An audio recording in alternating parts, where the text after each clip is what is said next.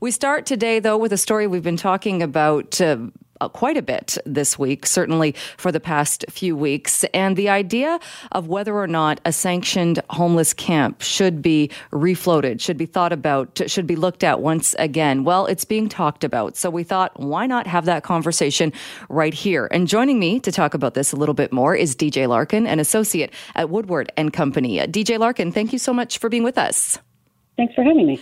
It's been a while, but I know we've talked at length in the years past about the BC Supreme Court decision that dealt with people camping in parks, sleeping in parks. I know you were very involved with that and what was happening in Abbotsford at the time. What is your take on what we're seeing at both Oppenheimer, at Strathcona Park now, and with these encampments?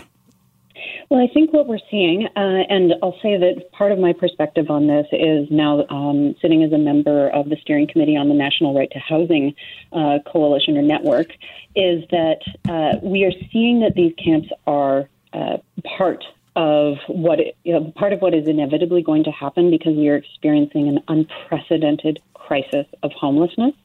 And COVID-19 has put this into stark relief because what we have realized is housing and being able to stay home and shelter in place has become sort of the number one way to protect one's health in the middle of the crisis. And so now we are seeing the importance of encampments when people lack other options. Do you think, though, that the idea of a sanctioned camp is that, I don't think anybody would suggest that that's the permanent solution, but what does that bring or what does that give to people? Yeah, so I would agree that it is not the permanent solution. What I think it brings to people, if done properly, and I think I'll get into a bit of the detail on this, the idea of having sanctioned spaces, if done through a rights-based approach, and I think that's something that needs to be really carefully considered here. When you talk about the right to adequate housing, an encampment is not adequate housing, and nor would anyone argue that it is. But the right to adequate housing starts from the basis of being protected against forced evictions, being free from interference and having a sense of privacy in your home, and having the right to choose and determine where you live and have freedom of movement. So if you start from those basic principles that are recognized in international law, and you say, okay, we will create sanctioned spaces so that people may choose to live in them because that is the safest place for them, that may make good sense for some people. What we do not think would be advisable is to then say, well, because this is the sanctioned space, this becomes a highly policed space, a highly controlled space, and everyone is now required to go to only that space. It may be an advisable, safe interim solution so that people can bridge into adequate housing, but it has to be something that is choice-based and rights-based so that people are not forced into these spaces in ways that are not safe for them and do not respect their rights.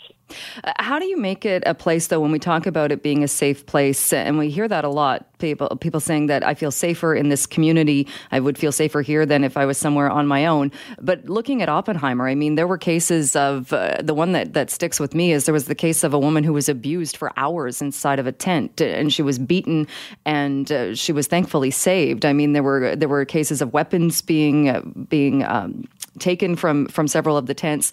There was an element of that camp that clearly wasn't somebody who was homeless who was making the choice to stay there. How do you make them places that are in fact safe spaces? So there's a few things that come up there. The first I would point to is, once again, we are looking at a situation where people living in encampments, and I'll say Oppenheimer in particular, as well as other camps, are saying, we would like to have other options. Where else can we go? And they're sort of being corralled towards one space. And so we've never actually seen or had the opportunity to look at what happens if people can safely shelter in the places that are actually safe and in the groups and communities that are safe to them. If people had more options, people may have other places to go. But when you corral people towards Oppenheimer Park and people say, what other options do we have? Where can we go? And they're given no other option, what you start to see is people are living next door to people that they may not choose to live next door to, and that may not be best for them. But we haven't explored that option because it hasn't been legal to do so, and so people continue to be displaced, often to these sort of larger encampments like Oppenheimer Park. So again, it comes back to respecting people's rights and choice. And the second thing I would just quickly point to there is we have all also seen a really upsetting uptick in statistics of in-home violence throughout the pandemic because people have been sheltering in place together and stress has been increasing, and we've seen increases in calls to helplines and things like that. Violence against women, queer people, trans people exists in our society, and we can't say you don't have the right to a relatively safe space in a tent city because violence against women exists. We need to deal with violence against women because it exists everywhere. Are there examples in other countries or other cities that you can look at and say they've done it right or they've come up with at least a temporary solution to this? What I wouldn't point to any particular geographic location. What I would point to is the international standards. I would point to the international standards for what constitutes the right to adequate housing, and that includes the freedom of choice, but it also includes standards for what constitutes adequate housing. And so even within the encampment context, we can look to things like security of tenure, so protecting people from these sort of last-minute eviction orders, the availability of water and sanitation, habitability, and again the freedom of determination and the freedom of privacy. I would look to those standards. I would also look to some of the international standards on how to safely and respectfully work with people who are living in informal settlements in a way that allows them to be moved into adequate housing if and when that becomes available. So those international standards are there. We just have to start looking at these encampments through a rights-based approach and seeing it as part of the broader struggle for the right to adequate housing.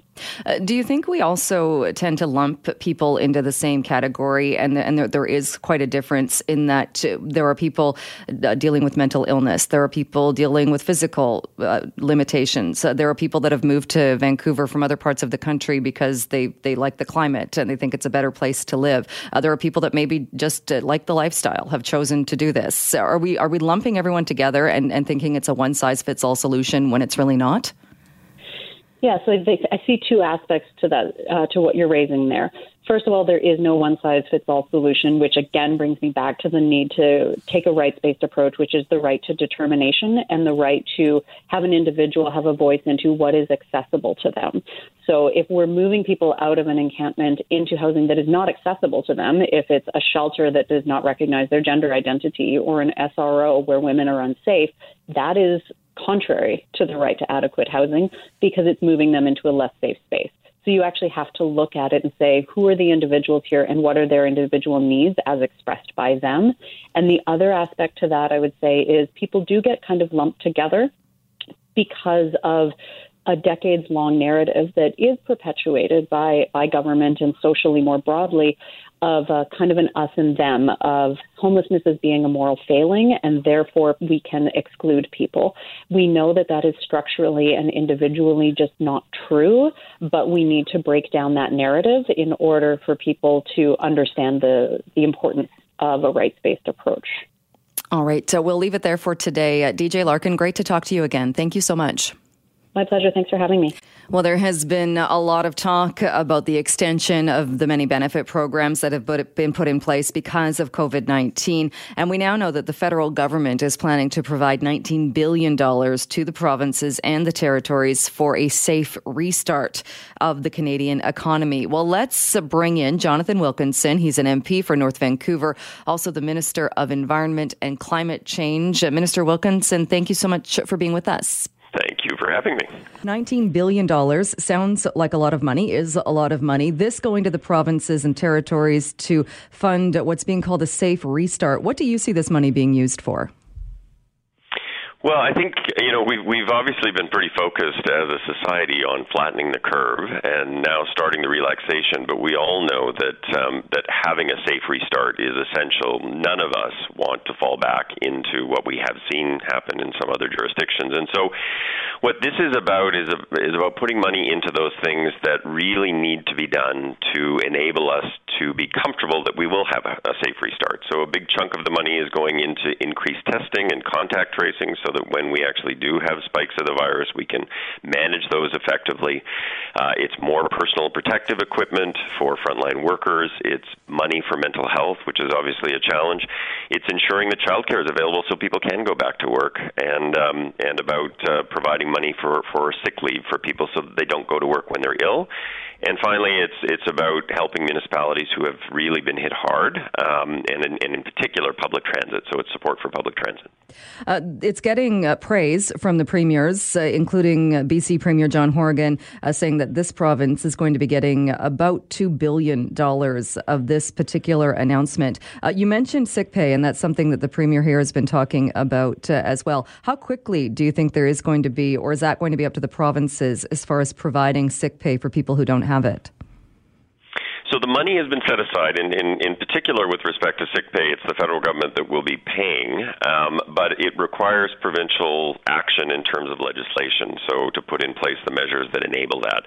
So each province will need to act. My guess is that BC will be one of the first to act. Premier Horgan has been an advocate for ensuring that people are provided with the ability to not have to go to work if they're ill. So I would be quite comfortable saying that I expect that Premier Horgan will move quickly.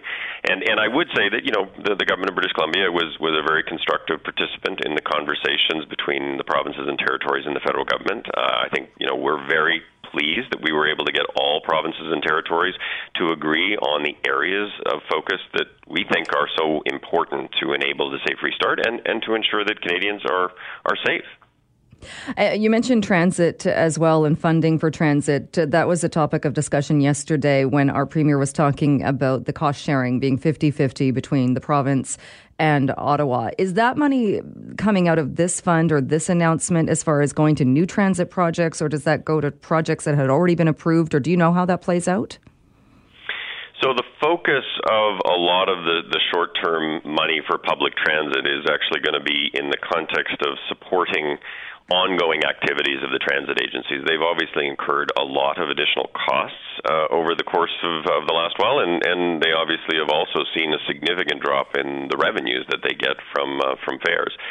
So this is actually helping transit authorities to become more stable from a financial perspective. We need public transit systems to continue to operate.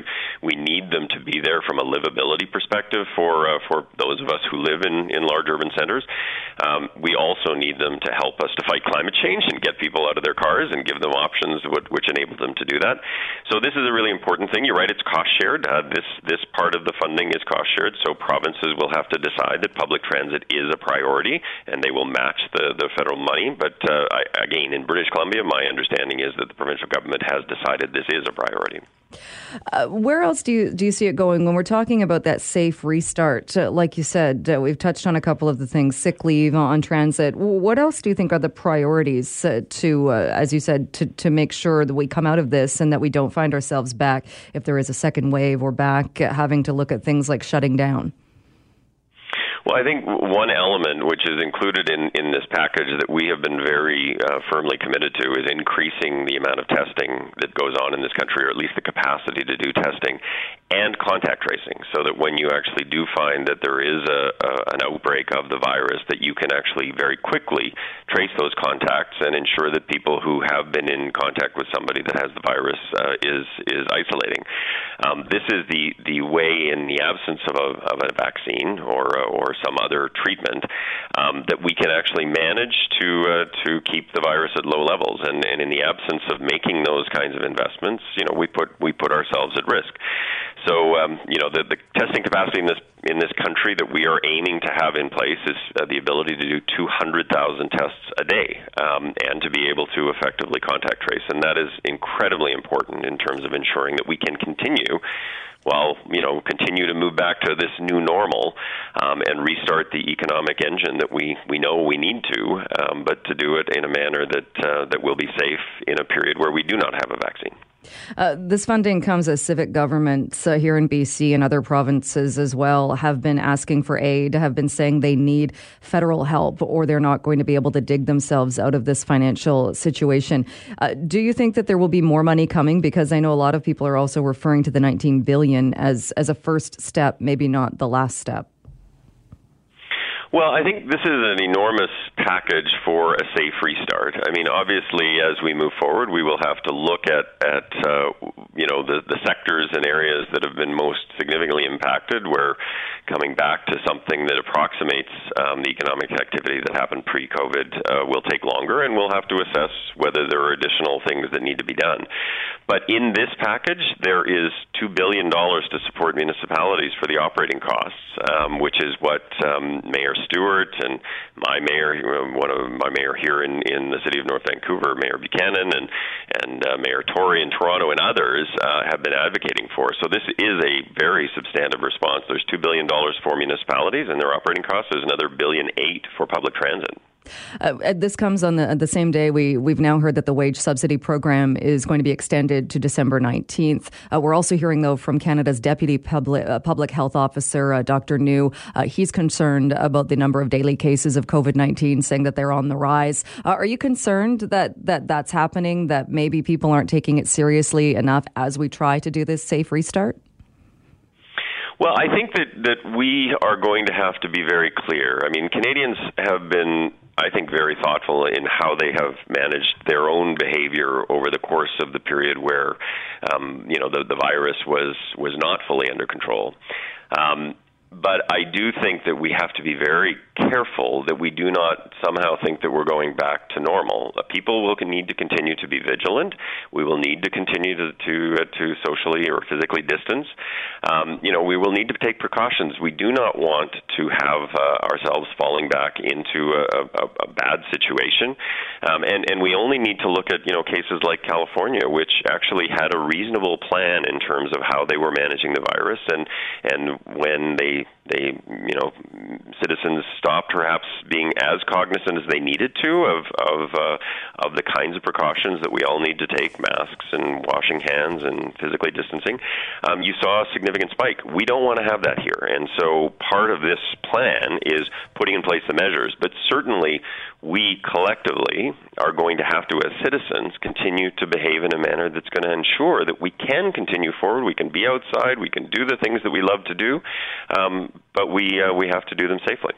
All right, Minister, we'll leave it there for today. Thank you so much for your time.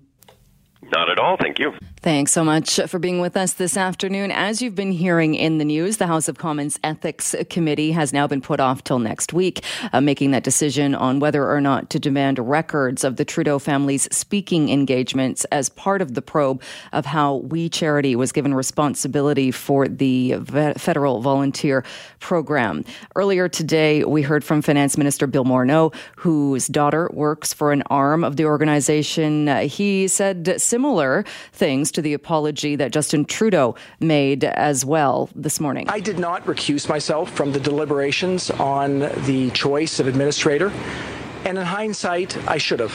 I made a mistake. I regret and I apologize sincerely for having made that mistake. As you know, the We Charity gave up running the $900 million volunteer program after the controversy came about the hundreds of thousands of dollars in fees the organization paid to members of Justin Trudeau's family for appearances at several We events. Well, the story doesn't end there. There are certainly more layers to this. And to talk about another part of this story, we are joined by Brian Lilley, who's a political columnist with the Toronto Sun. Brian, thanks so much for joining us today. Thanks for having me on, Jill. Long time no speak. I know, it has. I think it's been years. But I saw the piece that you wrote because you've been looking at the real estate holdings, which people, I think, don't often associate with charities. But you've been looking at the land that is owned by not only the We Charity, but We Charity, Me to We, the Me to We Foundation, and Imagine One Day International Organization. Before we get into what you found, are those all separate organizations? Are they related? How do they go together? Well, they're separate organizations in the way that you and your brothers and sisters are separate organizations. You're all related. You're all part of the same family. You're individual people. Except that may not be the best analogy because in many cases, such as between We, the charity, and Imagine One Day International, that's an organization whose address is actually in Vancouver and which started on the prairies, but their board is the same board as We Charity. They're one of the organizations that bought a property in the same block as all the other organizations for just shy of $3 million. This organization had never owned property and land before. Their purpose is to help people in Ethiopia with schools and wells and, building a better life in remote and rural parts. Suddenly they're buying a $3 million piece of property and, just outside of the core of downtown Toronto. Yeah, it seems strange. Now, people will automatically think, well, wait a minute, are they using donations that are meant to do exactly those things, purchase schools, do things for kids, which is what the We Charity says it does. Are they using donations, or how do they explain where the money's coming from to make these land purchases? Well, we will tell you that they didn't use any of the money designated for, building a school in Kenya or giving clean water in Ecuador towards these land purchases. But what I can tell you after looking at this organization very closely is this has been going on for more than a decade. They used to own a bunch of real estate, houses, office buildings, and the like, either between them and their family or as individuals or as the charity in the Cabbagetown district of Toronto.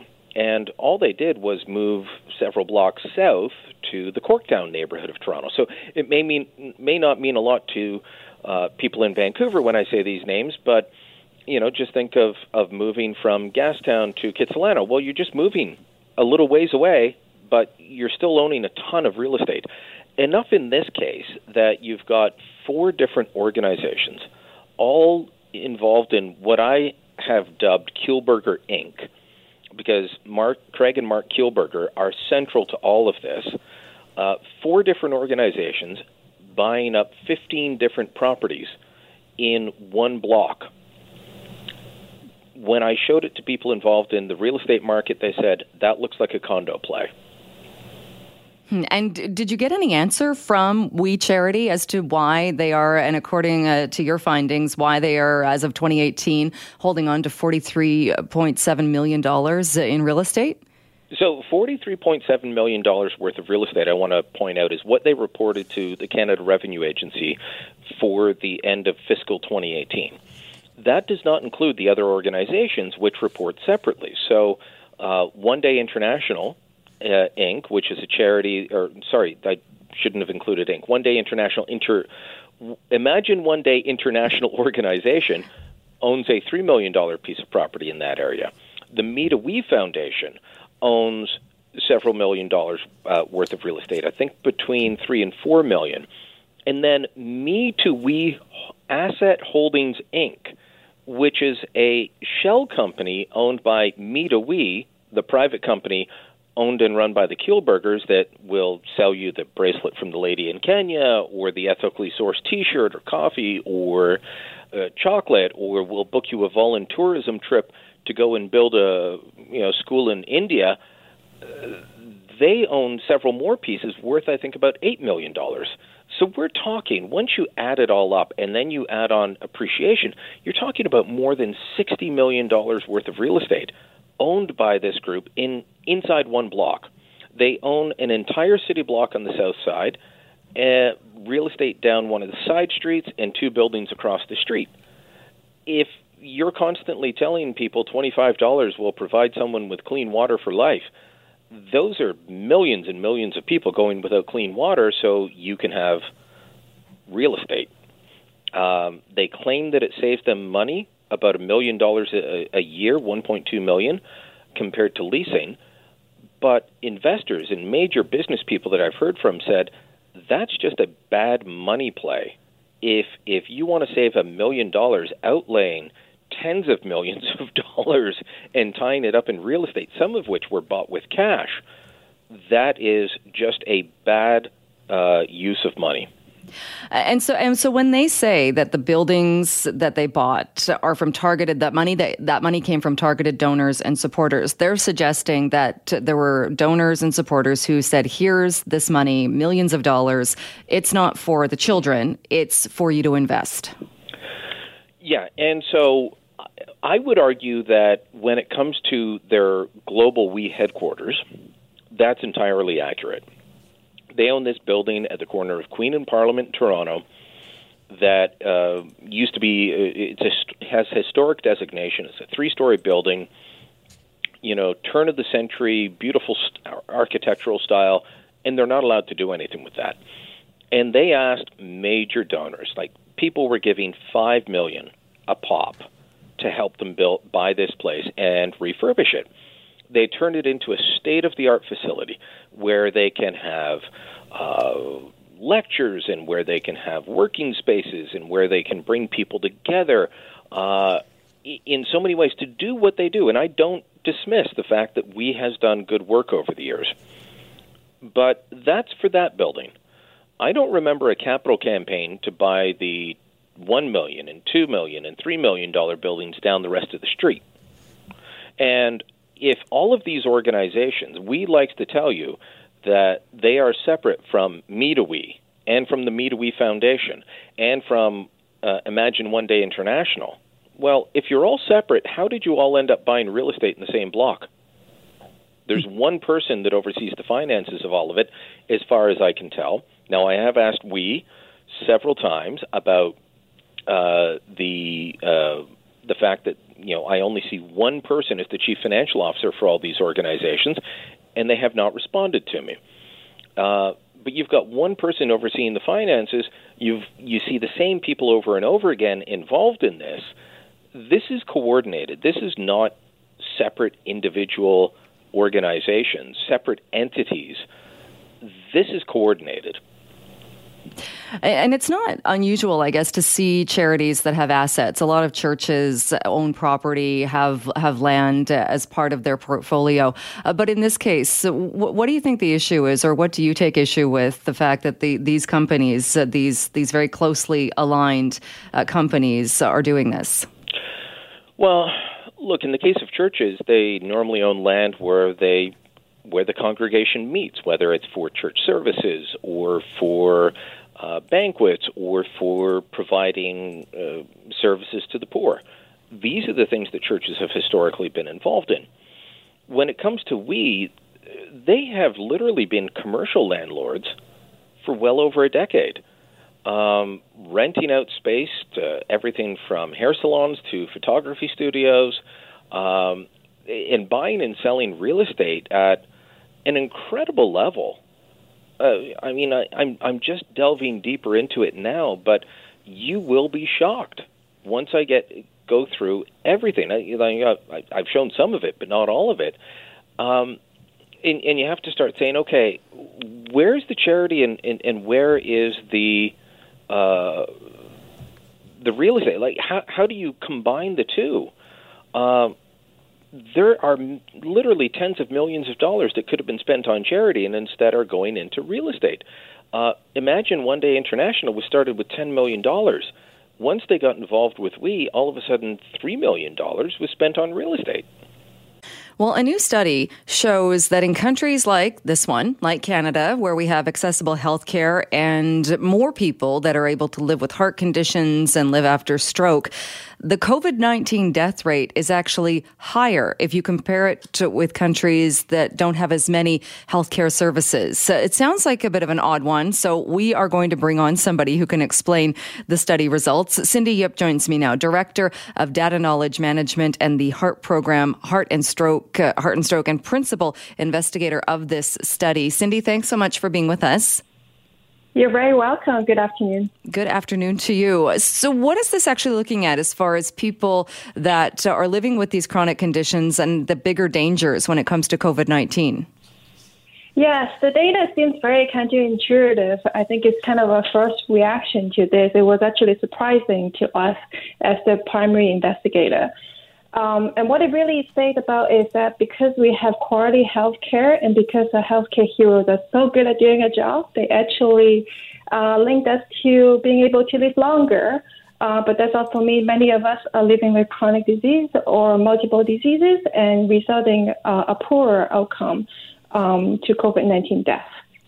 And so is it a poor outcome because you have the underlying health condition, the chronic illness, that if you get the disease, you're more susceptible to it? Or I know the study is also looking at perhaps people that didn't go to the ER or didn't go to seek medical attention for something unrelated if they needed it. Yes, it's very complicated, and there are multiple factors. And yes, one of them is because people with underlying heart condition and stroke, they are more vulnerable to COVID-19 and more vulnerable to poor outcome. Therefore, in our study, we saw that there is a link between 1% increase in the size of a population like Canada that have a very high population of people with heart conditions and stroke, also have about a 19% increase in the COVID-19 death rate. So that's one factor. The other factor, as you say, very correctly and adequately mentioned it, is that because of the fear of contracting COVID-19, many people are delaying seeking medical help or not continuing with the medications, or not having a very healthy living conditions right now. So it just it underscores, the importance of maintaining an active lifestyle, eat healthy, sleep well, and stay active, and stop smoking and vaping, as well as don't hesitate to call 911 if you have signs of stroke or heart attack, or if you saw someone experiencing cardiac arrest. Don't hesitate to seek help. And also for the acute heart condition patients, don't hesitate to seek medical help as well. Do not delay presenting your symptom or your signs of any heart problem. And I know some of the doctors at the emergency rooms in BC made a point earlier on in the pandemic of putting that out there for anybody, that if you need medical care, don't put it off because you're fearful about the virus. What about people, though? We saw so many elective surgeries, and it's a wide range of surgeries and medical procedures that fall under that. We saw so many postponed because of the pandemic. Did that have a negative impact as well on people living with chronic disease? Absolutely, it does. In our report, we also estimated using Ontario data that about for every single month of the COVID-19 public measure that is being in place, we estimate about 1,200 procedures being postponed. So this has not only a physical and health impact on these people, it will also put a lot of stress. So what we have heard in the online community of survivor and care partner community, which are two online peer support platforms that is provided by Heart and Stroke Foundation, is that we hear people do feel a sense of anxiety and stress and the uncertainty of what's going to happen to the delayed procedure. So definitely that also doesn't help with our heart and brain health.